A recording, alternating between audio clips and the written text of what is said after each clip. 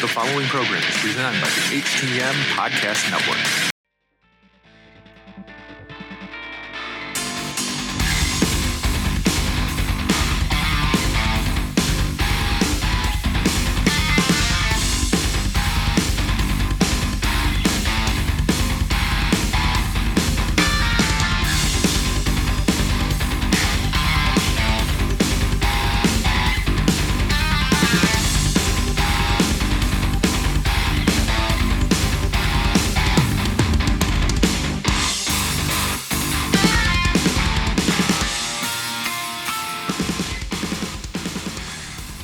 Welcome to another episode of Turnbuckle Talk, powered by thegorillaposition.com and a proud part of the Roar Network, presented by the Hitting the Marks Podcast Network, and now in association with IndiePW.com. We are sponsored by Collar and ElbowBrand.com, where you can get 10% off when using promo code JKPodcast at the checkout. Partnership with HypeCityVapors.com, where you can get 15% off all your e-juice for your vape by using promo code JKPodcast. We can be found on Facebook, Instagram, and Twitter by searching at TB Talk Pod. To listen to the podcast, you can find us on Podbean, Apple Podcasts, Google Podcasts, Spotify, and the list goes on and on. As always, I am Big Joe. And I'm Carl Carafel. Yes, Carl, another week has come and gone in the world of professional wrestling. And kind of as per the norm lately, before we get into our wrestling discussion, how are things going for Carl Carafel up there in Northern Ontario, Canada? We still have a little bit of winter up there from what I hear.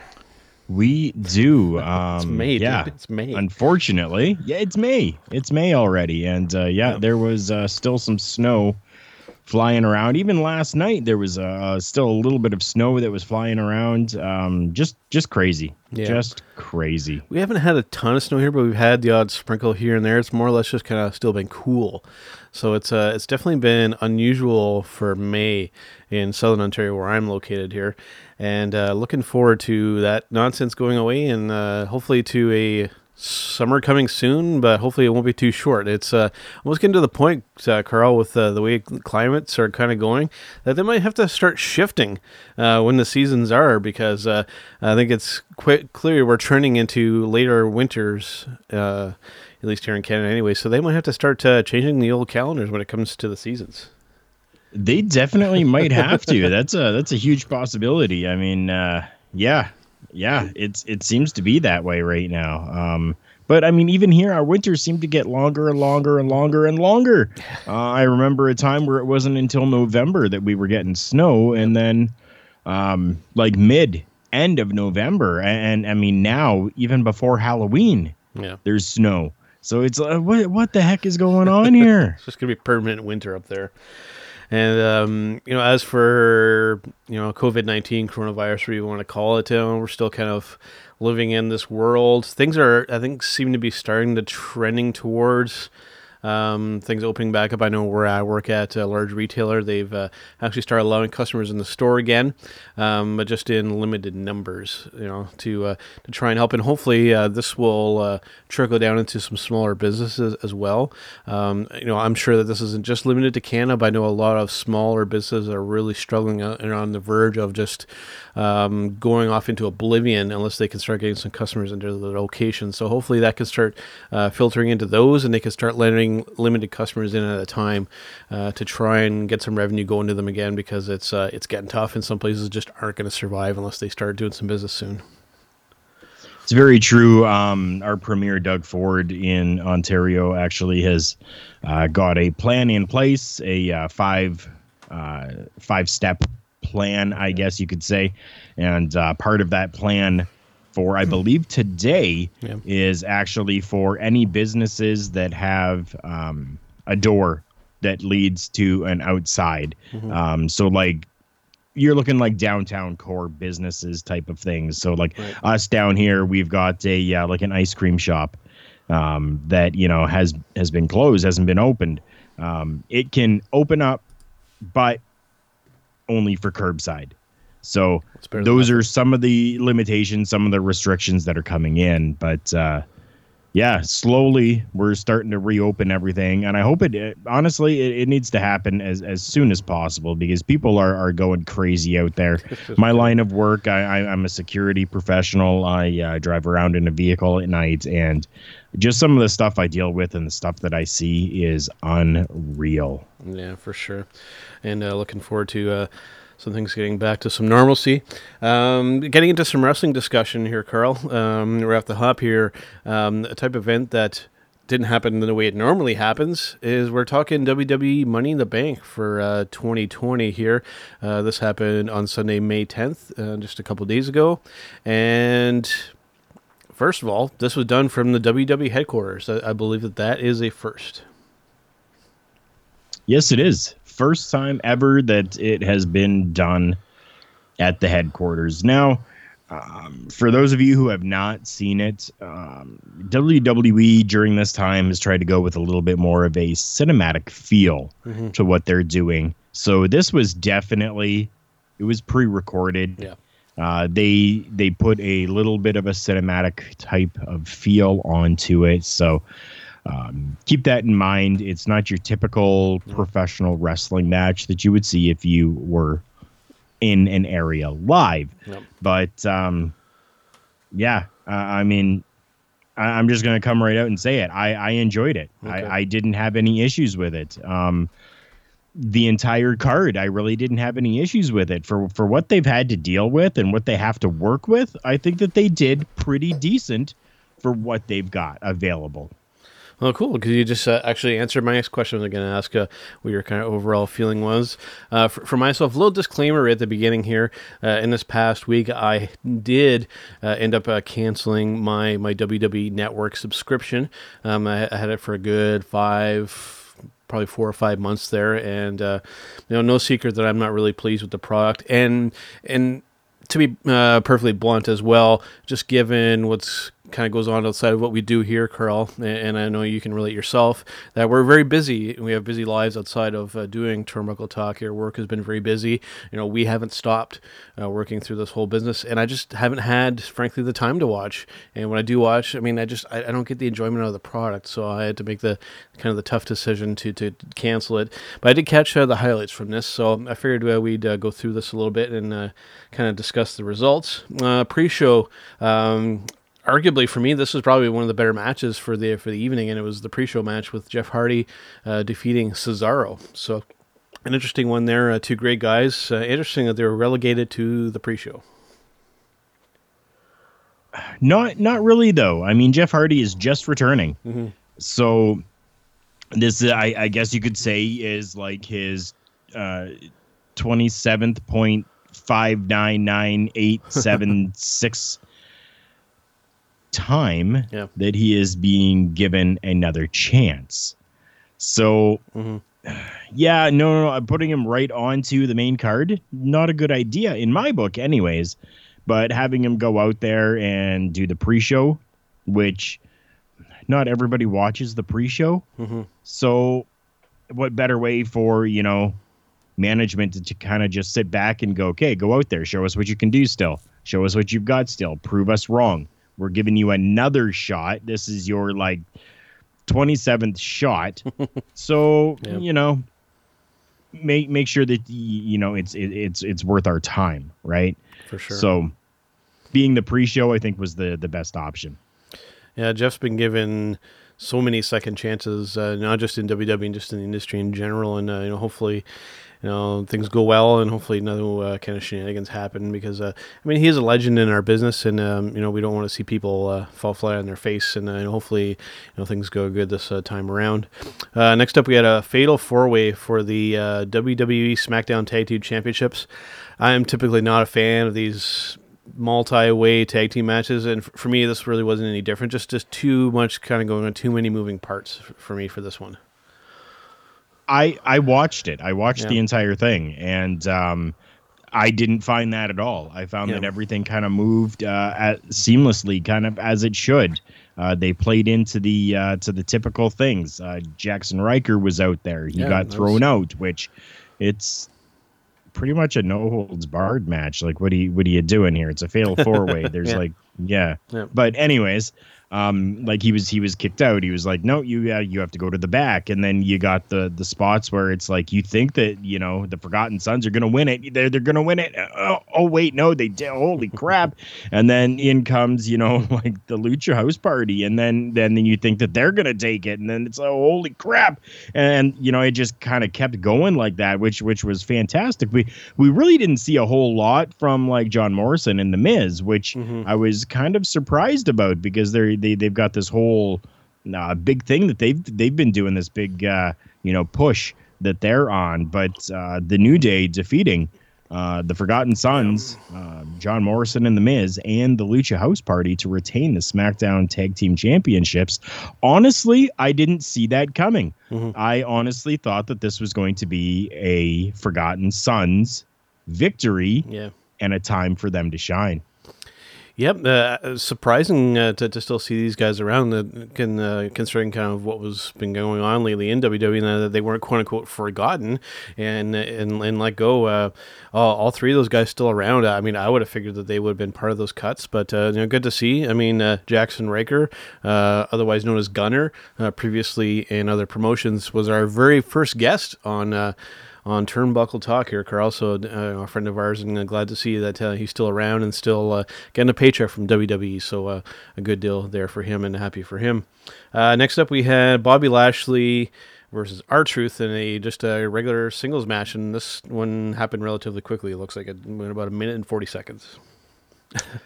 While the match was 1 minute and 40 seconds, we have to kind of take a look at what happened beforehand. So it was supposed to be MVP versus R-Truth, which I would have loved to have seen. That would have been great. That would have been a decent match. Yeah, and then R-Truth coming out and doing his little bit of a comedic shtick, which personally I love. I think it's fantastic what R-Truth has done with just this whole comedy thing that he does. And he's talking about teaching MVP how to be ballin', and MVP is essentially the master of ballin', if you don't know, right? Going back through the history books of WWE.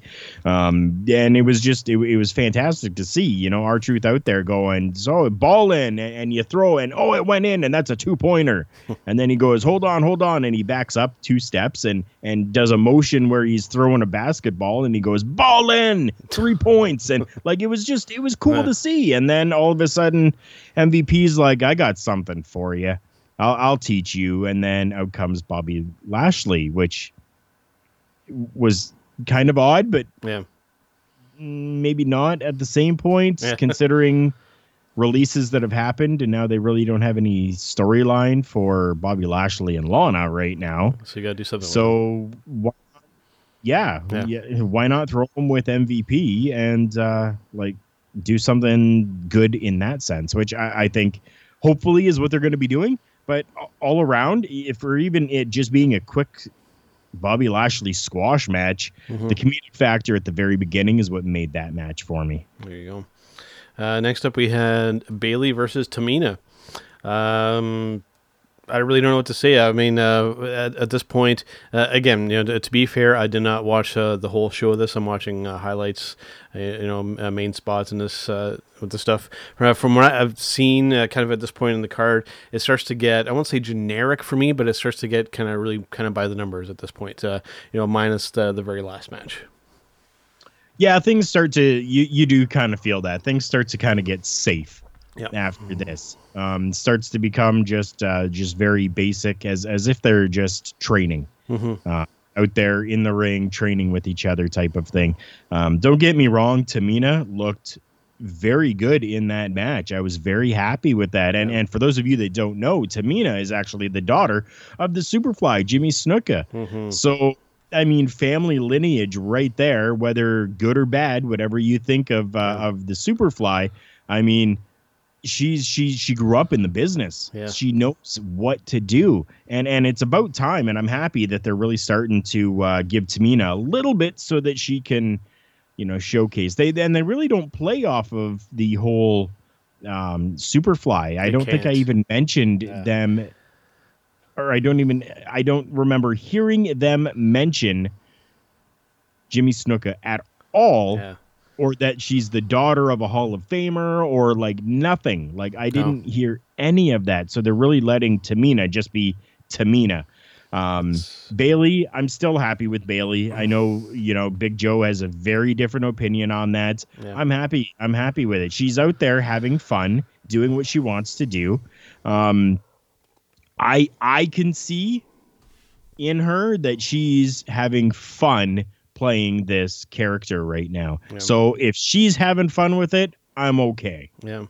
As far as the Tamina situation, that gets a little tricky because it is very similar, maybe not quite to the same extent when we're talking David Benoit. Tamina's the kind of one where, given what's happened recently, I'm pretty damn sure that the commentary and whatnot are told to not even mention the Snuka last name, just because of all the negativity that's tied to her dad. And having said that too, I think she's one of these ones, Carl, where if they were to put any kind of title on her, the backlash from all different angles would just be overwhelming, I think. And, even the people, the family of, Jimmy's girlfriend, because he was married at the time as well, but the family of his girlfriend he had at the time that was killed, whether it was by accident or on purpose or whatever have you, we still don't know the answer to that question. I mean, there'd be so much backlash from them, and then the internet wrestling community, you betcha, and then just kind of everybody else. So she's in that situation where I don't see her ever being that title holding person. I don't think that they can do it, unfortunately. Which is really for her. Unfortunate. Yeah. Because honestly, from what she's done, she's come a very long way. Mm-hmm. And she's been with the company for quite a while now. Yeah. I think she's earned at least one run of being the champ. And I mean, it sucks. I think you're very much so correct in your statement there. But yeah, very unfortunate that those situations abide. And I mean, there's not much we can do about it, right? But because if when you talk big women in WWE, I mean, I would take one of her over 10 Nia Jaxes any day. At least Tamina can actually kind of work. And she doesn't. She doesn't go to McDonald's every second day or every other hour or so. Next up, we had Braun Strowman versus the Bray Wyatt. Wasn't the Fiend version of Bray Wyatt. We just had straight up Mr. Rogers, friendly neighborhood Bray Wyatt. There's some interesting psychology kind of going on here, trying to get Braun to come over, to Bray's side, and Braun wasn't having any of that. So I mean, there was some cool stuff in here. Still, the Bray Wyatt character, this iteration of it, where it's this, and sometimes the Fiend, it's never really translated to very well into being an in-ring character. I mean, Bray can still work in that ring pretty well, just that the character doesn't really fit into professional wrestling. It's never really translated well, at least from my perspective. Which is unfortunate again, because I think it's fantastic what he's doing. Yeah. This whole creative control that he has over his character right now has been fantastic, and I think he has been killing it with what he's been doing with this Bray Wyatt and the Fiend type of thing and character. Spoiler alert for you, this match here, from what I have been seeing, was pre-taped. Mm-hmm. So they did do some, cinematic type of stuff with this match as well. Yep. But all in all, this was a great match. I very much so enjoyed it. It was very fun to see, very fun to watch. The little elements that they had of the puppets at ringside, and come home, Braun. Like all of that was really good. I was very happy to see that. And then another spoiler alert for you: Braun actually puts on the black sheep mask for a few minutes, and you kind of start to believe that maybe he's just given in, and then takes the mask off and ultimately wins the match in the end. So we have Braun Strowman retaining the world or the Universal Championship over Bray Wyatt. So all in all, I was happy with what they did. So next up, we had Drew McIntyre versus Seth Rollins for the WWE Championship. Now, I was pretty vocal about this, when it happened. I felt that Drew, definitely the right person to put the title on, and timing was good. Just he had the horrible misfortune of being a guy to win, supposedly the most prestigious title in the company in front of zero crowd in person. So that was kind of the only unfortunate thing here. Both great talents in the ring. Just I don't know. It's a weird thing with these two, and it's not just these two. It's everything. I've been pretty vocal that I feel that wrestling is best when there is a live audience there for the show. So, even when in this week, you'll hear coming up on Tuesday as well for the Hot Tag WrestleCast, we got to sit down with Mr. Michael Melkor from the GorillaPosition.com, and he very much feels that same way. He still gives credit to the current product, giving them props for doing what they can, but it's just not the same with a live audience. And Drew, he's one of those guys that can really, really feed off of a live audience, and it's just not there for him. I honestly, I feel for him. As much as I hate to do this, I agree with you. Having some sort of audience, whether it's like AEW has been doing with just having talent out there, kind of, giving little jabs and jeering at the talent that's in the ring working. Just those little things like that really make a big difference. Trying to watch WWE programming with no one there to kind of ooh or awe or anything like that at all really does take away from it. I don't take away anything from what these athletes are still doing inside the ring, but it would be maybe a little bit better if there was just a little bit of a crowd out there. Yeah. So Drew ended up, defeating Seth Rollins and holding on to that title just shy of 20 minutes in that match. Next up, we had we got to combine these two, Carl, because these matches happened simultaneously here. We had the women's Money in the Bank ladder match, which consisted of Asuka, Carmella, Dana Brooke, Lacey Evans, Nia Jax, and Shayna Baszler. And on the men's side, we had Otis, AJ Styles, Aleister Black, Daniel Bryan, King Corbin, and Rey Mysterio for the men's Money in the Bank ladder match briefcase. Now, just overall, briefly on this, nothing to take away from any of these talents. I mean, there are a handful, especially on the women's side here, that I'm not particularly fond of, never really have been, namely Nia Jax and Shayna Baszler. But I mean, they all did what they could here. I know a lot of people found this entertaining. When I watched this here, Carl, like I said, nothing to take away from any of the talents here, but it just felt like one big slapstick comedy routine. You're right. It did. Unfortunately, but, man. For a first time, kind of a really different thing. We even had both the men and the women at the same time. There's a lot of potential here, but just it felt like slapstick comedy to me, Carl. I hate to say it. I really do. I mean, I wouldn't say slapstick comedy, but I mean, it did have some comedic stuff to it. Yeah. My wife, she tolerates my professional wrestling. Yes. She actually sat down and was watching the show with me last night or Sunday night. What were her thoughts? Just with this match alone, she was entertained. Now, again, as we have said on previous podcasts, that's what the WWE does. That's what the E in WWE is. It is entertainment. Yep. So did they hit the mark? Pun intended? Yes. Yes, they did with that match. Just different little things that happened. Like you saw Paul Heyman and a food fight happen. Like the wife was sitting there going, there's going to be a food fight. Yep. As soon as she saw that, she's like, what is Paul Heyman doing with all of that? Oh, there's going to be a food fight. Because there was a whole table of food set out. Yeah. And then, Mr. John Laurinaitis coming out, and she's always called him Laryngitis. John Laryngitis, that's true, though. It's true. Right? Good catch, sir. So she's like, oh, it's Laryngitis. It's Mr. Laryngitis. And I'm like, yep, sure is. Fantastic. And she knows his actual name. Yeah. But So like she was actually entertained. She stopped what she was doing for a few, and she was actually watching and engaged in this matchup that happened, right? And so if that's what they were going for, they hit it.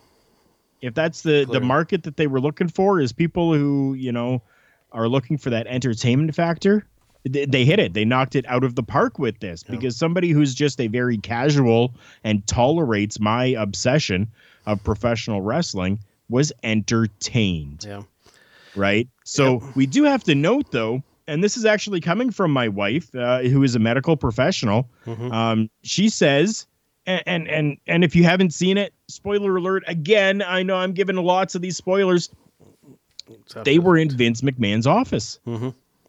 And after they left the office, there was only two guys that were in the office. I won't mention who. Go and watch it, because it was actually entertaining.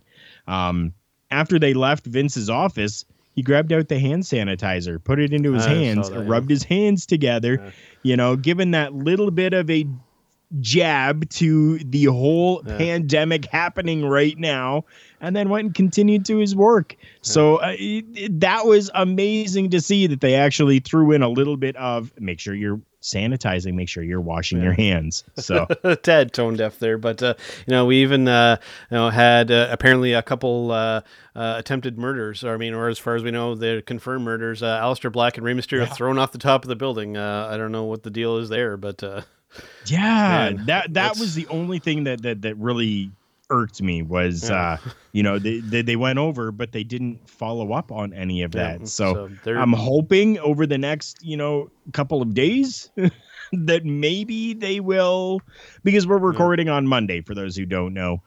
So we haven't seen Raw yet, so we don't know what they're going to kind of say on Raw about what happens to Aleister Black and Rey Mysterio. As far as we know right now, our thoughts and prayers go out to their families, and rest in peace to both. But I mean, who knows, right? But I wish that they would have followed up a little bit on that. See, the creative juices kind of get running in my head there. You have Aleister Black, and here's the opportunity here, Carl, to have somebody not be the Undertaker character, so to speak, but to kind of maybe take over that persona, maybe that spot. You could have Aleister Black, coming back from the dead. Then you can have him really be kind of this paranormal, supernatural type of character, and then really kind of go over the top of what they should have been doing with him already. But here's a chance now. Okay, you've killed him. Now we can make him the dead man. And opportunities there, guys. Take it. It's right there in front of you. The shit writes itself here. Yeah, 100% they should have. They should have actually shown him getting thrown over, and then it was all pre-recorded. So they should have shown him just laying out on the ground. Yep. Right? Like why not? Yep. You don't need to throw any blood or anything like that into it. Just show Aleister Black laying on the actual ground, and then kind of pan up from there, come back up to the top, and then all of a sudden we see Aleister Black floating. You can do like a hologram or something, and then he's back up there, right? Like that would have been perfect opportunity for them to have done something like that. Yep. Because it was all cinematography anyways. Yep, absolutely. I agree. All right, man. So moving away briefly from WWE here, this was something that you had made me aware of. Unfortunately, this is a product that I haven't had a chance to watch much of. Jesus, I can't remember the last time that I've watched Impact. But they've done something interesting here, Carl, from what you've been telling me, that they have brought back the TNA title with Moose. Yes, they have, in a very interesting move. From what I've been seeing from a number of different news sources now, is that Impact Wrestling is going to be kind of using the TNA branding a little bit more in their product right now. I think it might be kind of one of two things right now. Either one, they're hearing and trying to deal with backlash over Tessa Blanchard being the Impact heavyweight champion, so they're trying to appease to both sides. The ones who say perfectly fine for a woman to hold the heavyweight championship, and then those that are saying no, it's not fine, whatever their reasoning is. So appeal to both sides and run with two world heavyweight championships. They're different branded. Sure, why not? Or it could be a case of Impact trying to draw in the former TNA fans that have stopped watching by bringing back probably one of the most gorgeous looking championships that I've ever seen, the TNA championship. It might be that, just them trying to really draw in those fans back to their product. So exactly what it is, I have no clue, but either way, it's happened. They're trying stuff, which I'll give them credit for. And, they're a company that needs to do that. They need to try different things to see what's going to stick, because, they're caught in that really weird territory of where they're this lower mid kind of level company, and they need to do something to make them to stand out. And with a guy like Moose, you have such a unique opportunity to, and this is really going entertainment on this, but hey, why not? You can really draw in some younger crowds with this. TNA Impact, whatever you want to call them, is a Canadian company. You have a guy named Moose. You should be selling merchandise like crazy with this. You have little Moose hats for the people in the crowd. Well, now you can go full on with this and really make him be a baby face, a good guy persona, and go over top with the merchandise. You can really have some fun with this stuff and just try different stuff and see what sticks. This deal with Tessa Blanchard, I mean, I don't think two people in this entire business could agree on that move there. I think people were either for it or against it, and it was really a 50-50 thing. I mean, it wasn't something that a lot of people agreed on. So I think it's a good move to try something different and see if it'll work. And I just want to put out there, and this wasn't even on here, and I don't think that you and I have even talked about this yet, but it has been officially announced that even Ring of Honor is kind of doing this as well. Ring of Honor is bringing back the Pure Championship. Yeah.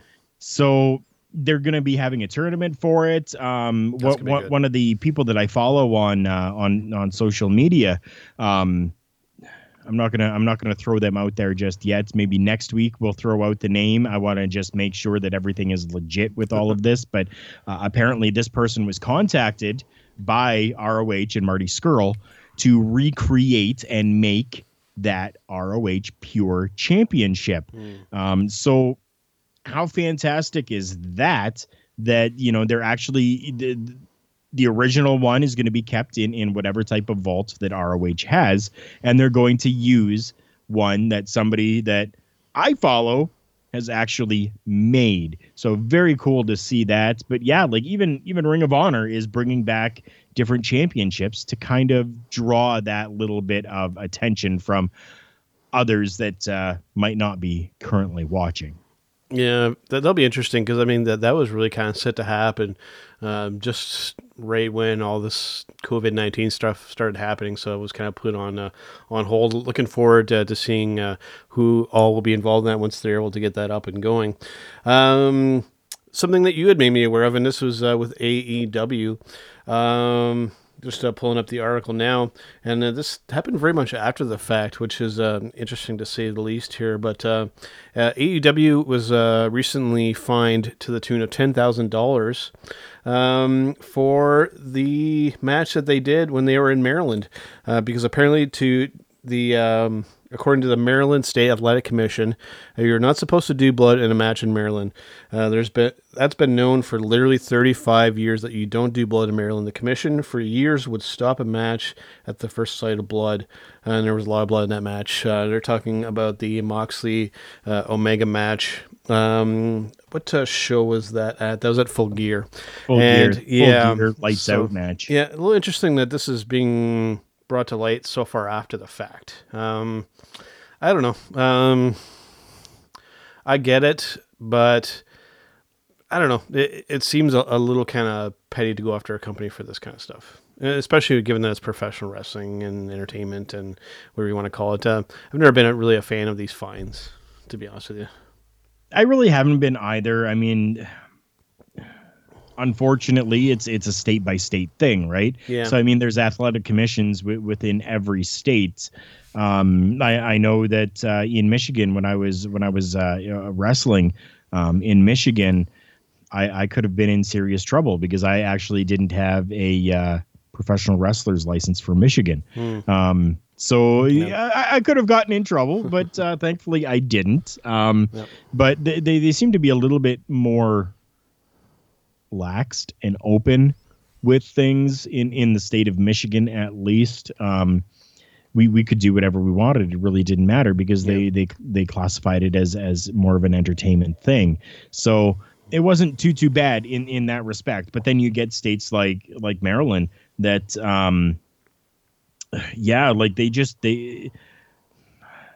I don't understand how they can differ so much from state to state. Not allowing, and as they say, for literally 35 years, you don't do blood in Maryland. Well, why not? Yeah. Are you not allowing boxing? Are you not allowing UFC? Like, I mean, all of these other things that are out there, is this kind of a double standard going on? I haven't really looked into it, so I don't know, but all in all, anyways, it comes down to these guys have, they've gone through and been fined. So, yeah. Yep, we'll see what comes of it. Personally, I don't think that there's going to be much flack over this. It's something that's just going to kind of fly below the radar for the most part and not really be that big of a deal. But, time will tell. But I don't see it negatively affecting the company whatsoever, really. No. They paid the fine and that's it. They're moving on. Yeah, life goes on. World keeps on spinning. Going back over to some WWE stuff here, Carl. This is another one that you had made me aware of. WWE, it looks like they're going to be launching a new reality show. Tentatively called The Quest for Lost WWE Treasures. Now, you, Carl, and a lot of people out there that are regular listeners to the program would probably think that Big Joe is going to hate this idea. And typically with WWE reality shows, you would be correct. I am typically not a fan of them because I feel that it compromises the storylines and whatnot going on.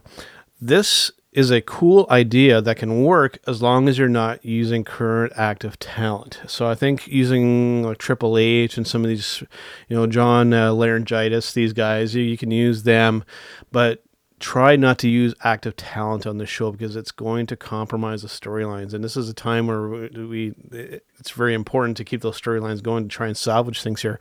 Just make sure you use guys that are off of TV. So I don't know if you've actually looked into what this is. I'm going to give everybody a little bit of insight into what this is. So this reality show is going to be in partnership with A&E. Mm-hmm. And what they're doing is they're going to have Triple H and Stephanie. Okay. Have you ever seen American Pickers or Canadian Pickers? I've seen that, the odd episode here and there. Yep. That is essentially what they are going to be doing, but looking for WWE treasures. So anyone out there who might have like a pair of Andre the Giant's boots or a banner from a WrestleMania, like an actual from the show banner or turnbuckles or any of that type of stuff, any treasures that the WWE hasn't lost technically, but are out there with fans. It seems as though that this is going to be a show of them going out and looking for these treasures and then purchasing them back is almost how it feels. And for that, I'm excited because I'm not a big fan of Canadian Pickers, but I love watching the American Pickers. Those guys are freaking fantastic at what they do. So, yeah. To see this, I'm very interested. I would love if I was able to see the pilot episode before everything so that I could get a better handle on what's going to happen with it. But I'm excited for it because I'm a guy that kind of likes those types of shows.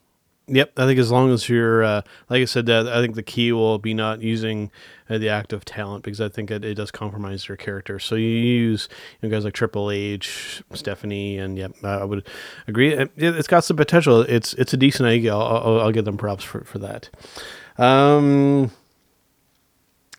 Let's see what we have. Do you have any kind of breaking news that has come up since we've come up with our run here, Carl? I don't know if I've seen much in the way of breaking news. Other than, there was one piece of news that is very dirt sheet worthy that I don't really feel like bringing up. I don't even want to name the person. That one that we're not even going to Yeah.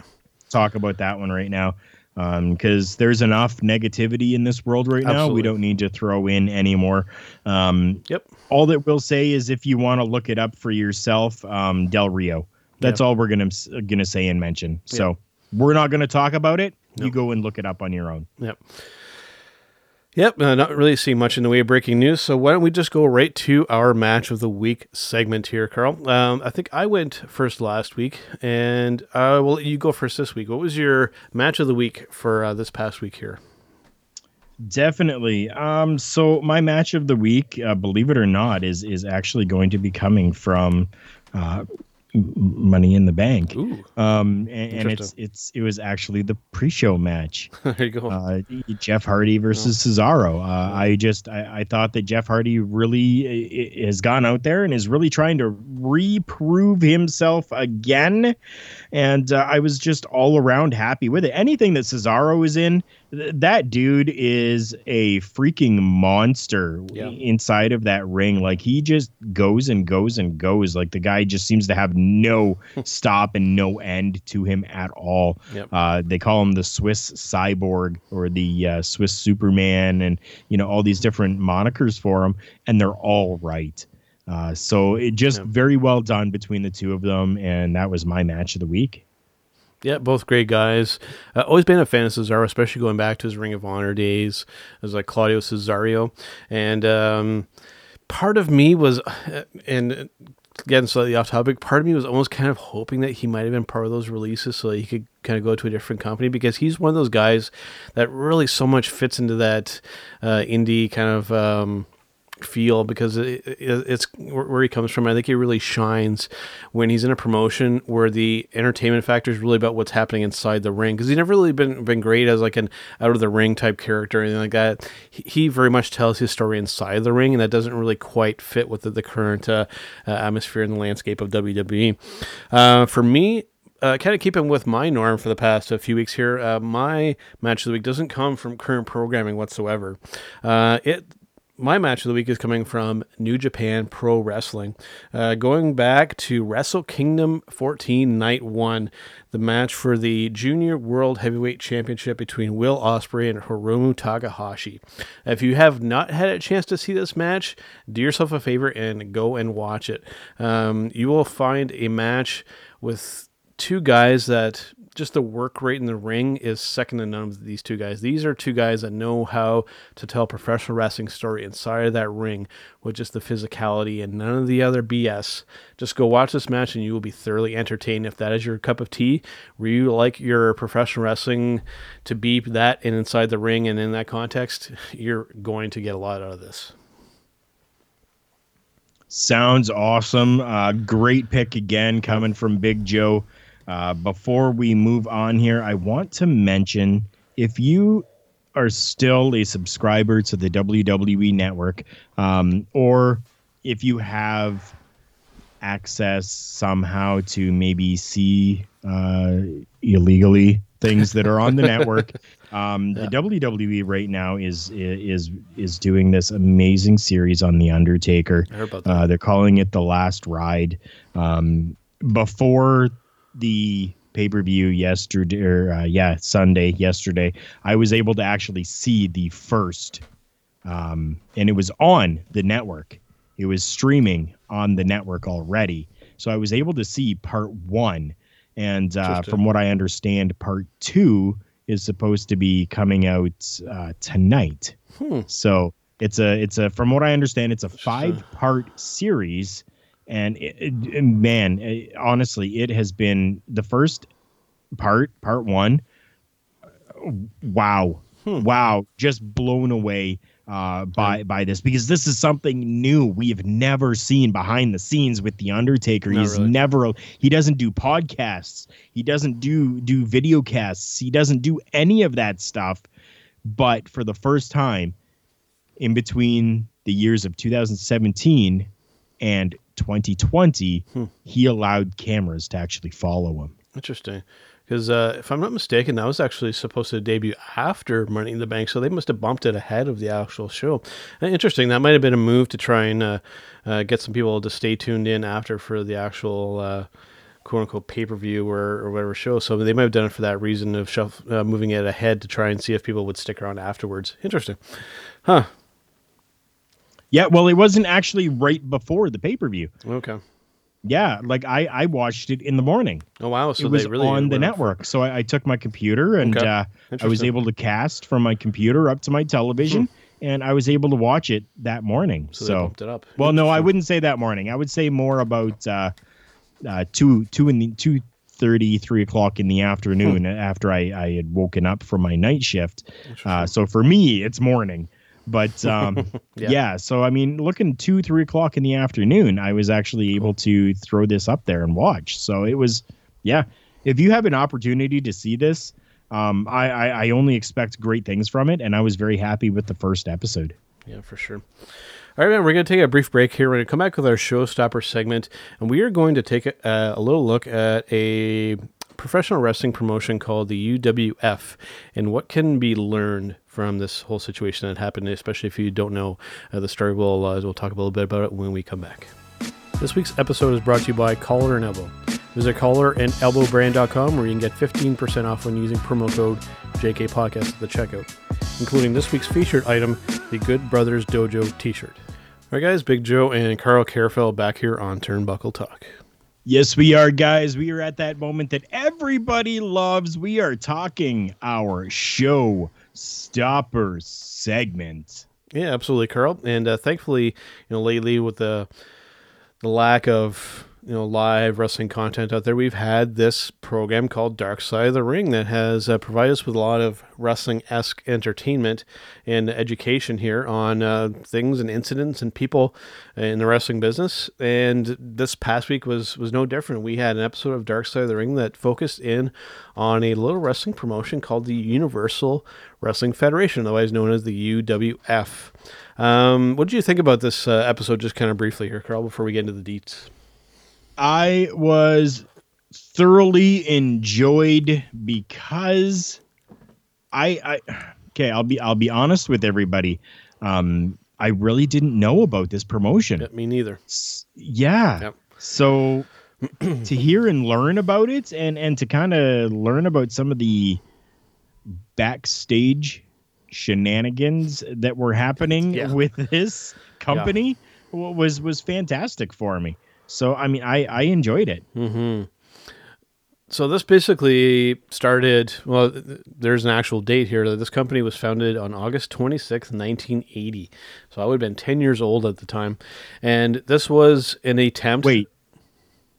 Did you say 1980? Sorry, 1990. I meant 1990. Okay. Got my dates wrong. 1990. So it would have been, I was messed up there. August 26, 1990. And this was basically, to downplay just a little bit here, this was a wrestling mark trying to compete directly with Vince McMahon and the World Wrestling Federation at the time. Just to get to the nitty gritty, that essentially is how this kind of started. A wrestling mark who had some money wanted to compete with Vince. And he was able to get some significant names to be interested in this. We're talking Bruiser Brody, Sammartino, Cactus Jack, Paul Orndorff, Steve Williams, Lou Albano. He was able to get a lot of... very notable talent, even at one point able to get Andre the Giant for a very brief run. About 30 seconds. For about 30 seconds, yeah. And even went as far as doing a show at the MGM Grand Garden Arena to a very, very small quote-unquote crowd, probably one of the worst pay-per-views of all time. This is an example here, Carl. We've talked about when AEW started up and how they were looking for competition. but being very cautious about competing right directly with Vince and trying to unseat them as the number one company. This is an example of what can happen if you go with that mindset and then just completely lose your mind.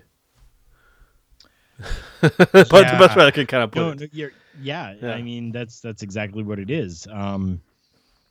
Unfortunately, like you say, this guy was just he was a fan, and wanted to start his own promotion to take down the conglomerate. Even back then, in 1990, the conglomerate of the WWE or WWF, drugs, alcohol, hookers. Yep. Sounding like a Marty Jannetty story. Just a little bit, yeah. Right? Yeah. But, I mean, all of those things played a factor into it. And, it just a huge downfall, a huge downturn. Really, it was a showcase and a history lesson in what not to do if you're going to try to start a professional wrestling organization.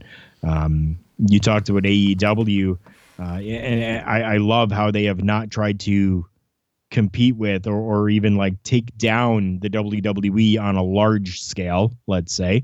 But they kind of just Wednesday nights, right? Which their NXT is on Wednesday nights. We get that, definitely. But it's not like they're trying to go head to head with both Raw and SmackDown and NXT and throwing all of this out at the same time. No, they kind of took their time, and that was that. So it was very good on AEW's front, but for the UWF, not so much, unfortunately. Yeah, and the owner of the company, like we had mentioned, the wrestling Mark, who started this, his name was Herb Abrams, and he was the type of guy that. When you have that combination of a lot of money in the bank account and then going with this lifestyle and this whatnot, I mean, just it was doomed to kind of go in that direction. And it even got to the point here, Carl, where money was so bad that there were towns that literally had him cornered on the rooftop of a building and said, if you don't pay us, we're chucking you off. That's how bad it got. And it wasn't just talent either. It was even television production or production company as well. Like camera crews are sitting there going, if you don't pay us, we're taking our cameras and we're leaving. Yeah. So like, You literally had a guy that wasn't paying his talent and his crew, but at the same time, literally, I'm not exaggerating. This guy literally had mountains of coke in his hotel room or private room, or whatever you want to call it, and was literally probably like swimming in cocaine. Like at one point, when the night that he probably died, he was covered in oil and cocaine. This guy was literally probably like swimming in this garbage, and at the same time wasn't paying his crew and his talent. I mean, damn, like it doesn't get any worse than that. And what's unfortunate too, when you look at people that were close to him near the end of the episode, they realized it was bad, but there were some people that obviously, still liked this guy. And, it's just a really unfortunate situation of somebody that, minus the coke and the stupidity and the craziness, could have actually probably made a decent run if he could have just kept his vices under control. You're 100% correct. 100% correct. The UWF could have been a major thing if it would have been taken a little slower and would have been done and worked without the drugs, I think. The guy just, he had separate bank accounts. Yeah. Right? So he was writing checks for these companies and for these people from the bank account that didn't have his millions of dollars in it. And that's how big this was. This guy had millions of dollars. So you're looking back in the 90s, millions of dollars was a big thing. Yep. And he had that. Yep. And so it's very unfortunate. It could have really turned into something good, especially with all of the former WWF names that he had. Yep. So yeah. Probably the best way that I can kind of, now this might be a bit of an obscure thing, but to kind of make a reference to really kind of put this kind of into perspective, this whole situation, it really kind of reminded me, I don't know if you remember this band that came out there. The band was called Airborne. They were kind of like an AC/DC-ish kind of band that came out in the early 2000s. And there's a song that came out called Too Much, Too Young, Too Fast. I think that phrase almost kind of describes the UWF.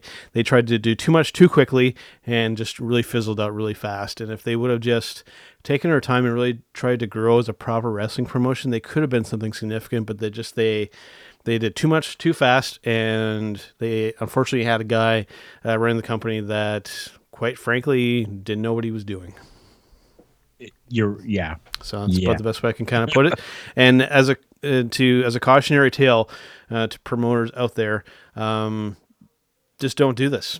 I know that it might sound a little bit silly, but if you're going to be in that position, just be careful what you do in your personal life. And if you're somebody that has some issues, specifically with drugs,